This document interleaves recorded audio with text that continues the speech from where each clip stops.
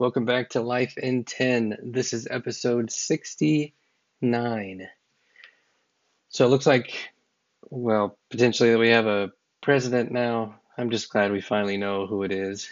Just stop waiting around trying to figure out what's going on. I know there's still other things out on in limbo, but it is what it is now, and we'll just see if things change later, I guess. I don't know. Who knows what's going to happen? At this point, let's just move on. I'm just glad the whole thing's over. Um, Besides that, though, on Friday after work, I ran some product to a few of my customers that needed just some extra things for the weekend. I think it's just been a beautiful, beautiful weekend, being nice out. I think most stores were certainly planning on customers coming in and buying a product to cook out and enjoy some, outdoor time before winter officially hits. It doesn't really feel like November out there, does it? As I was on my way back, I was flipping through the radio stations and I came across a gospel channel. And there was a choir singing a song that I hadn't heard before, and it kind of sounded pretty cool. So I stopped and listened. And I don't know what it is about good gospel choirs, but when they sing, to me, it's like you feel like a piece of heaven just like coming down.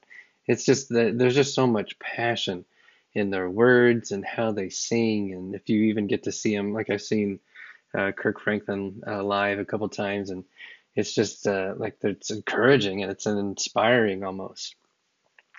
Now, after the song, the DJ came on and shared a clip from an interview he did with the pastor recently. And I just found what the pastor said pretty interesting, and it really got me thinking about a lot of stuff. So here's what the pastor said. He said, every day we are dealing with three different kingdoms in the spiritual realm: the kingdom of light, the kingdom of darkness, and then the kingdom of this world. He said the election happened in the kingdom of this world. And as believers, we know that God is above that. He said our prayers recently have been oddly skewed based off which party we align with. He said we've all been praying a certain candidate wins, but what if we prayed that God's will be done instead? Now, let me say this. I'm not going to go too far down the road with this conversation on this week's podcast because I feel like it takes me down some pathways that I'm not yet comfortable talking about yet. I think we will, but I need to seek kind of some wisdom on some of this before I feel like I can ultimately share it with you, because when certain people say things like that, not that I'm disagreeing, it's that it brings up a lot of questions, and it brings up a lot of point of views that I think people would, at least my mind goes down, and I think others would. And I would hope that you would find either the Facebook page or reach out to me directly to kind of engage in this conversation, because it is a tough one. It's a tough topic to cover. But to kind of keep it on point this week, and again, I want to explore it and might even have a guest on next week that will help us get there. The thing I want to challenge you with this week is simply ending our prayers much differently.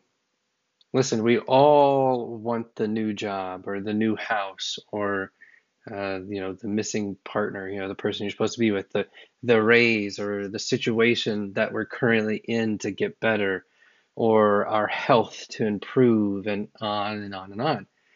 And those are appropriate, and it's even encouraged. We pray for those type of things, that we go to God and say, listen, I'm in this situation. Here is where I would like to be. But I'm now thinking that we should end all of our prayers with, yes, God, this is what I would want to do, or this is how I'd want it to happen. But God, it's what you want that matters, not what I want. Let your will be done in all situations.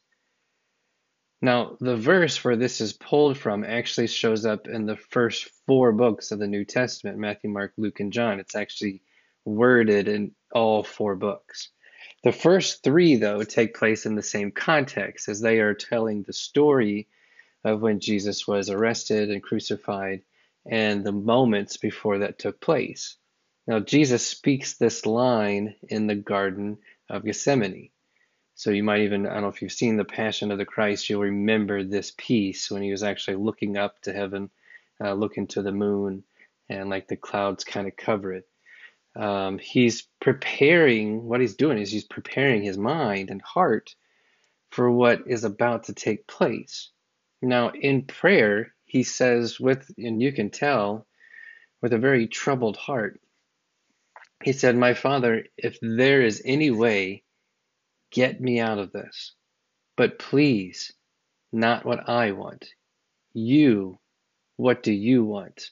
So another translation says it this way. It says, "My Father, if it is possible, may this cup be taken from me. Yet not as I will, but as you will." So the thing is, Jesus knew what was about to happen to him. I mean, it's by far, I don't know of anything worse, the most gruesome, disturbing torture that any human could face on this planet. I mean, scripture even says in Luke that he was so distraught from the idea of going through this that his sweat fell like drops of blood off of his head. But Jesus knew why he was sent to the earth to begin with. So to face this end for our sake, it was part of the written plan that even prophesied hundreds of years before he even came. Although he didn't want to face such pain, he knew ultimately it's what God wanted to happen, not him. Now, Jesus used this in terms of life and death. I feel like we've turned this phrase more like we use it more like when we've given up on the situation we have been praying about. It's like we recognize that it's not turning out how we thought. So we just say, well, I guess it's just whatever God wants, and it's not what I want. It's almost like we're almost disappointed. And that's obviously certainly not the right way to go about it or the right even mindset in this scenario. We should go to God to ask for things and to find wisdom and to ask for certain situations in our lives to turn out a different way.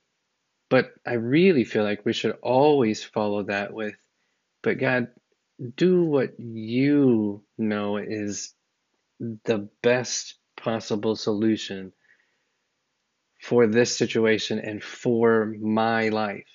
Because it's kind of taking it out of your hands and placing it in His and saying, even though this is what I want, I definitely want what you want to happen.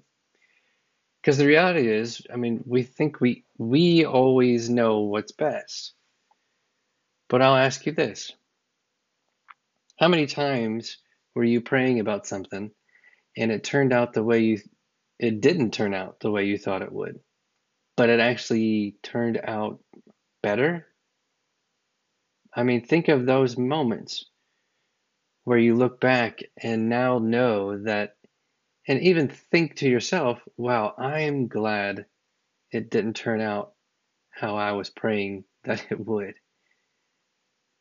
I mean, I think we've even talked about it before, but it's what I call like the power of unanswered prayers. And when you look at it, it's not even necessarily so much that they went unanswered, it's that they took a turn for the better. The prayer for that job that we were hoping to get and we didn't, turned out we got a better one anyway.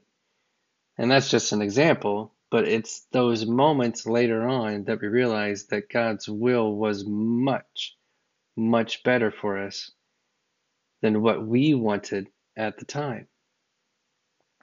Now, I work with some great people. I mean, they really are, but there are only a few, and not to put down anybody else, but there's only a few at my job that really, I think, see the big picture. A lot of times when we are in the moment, we only see that moment.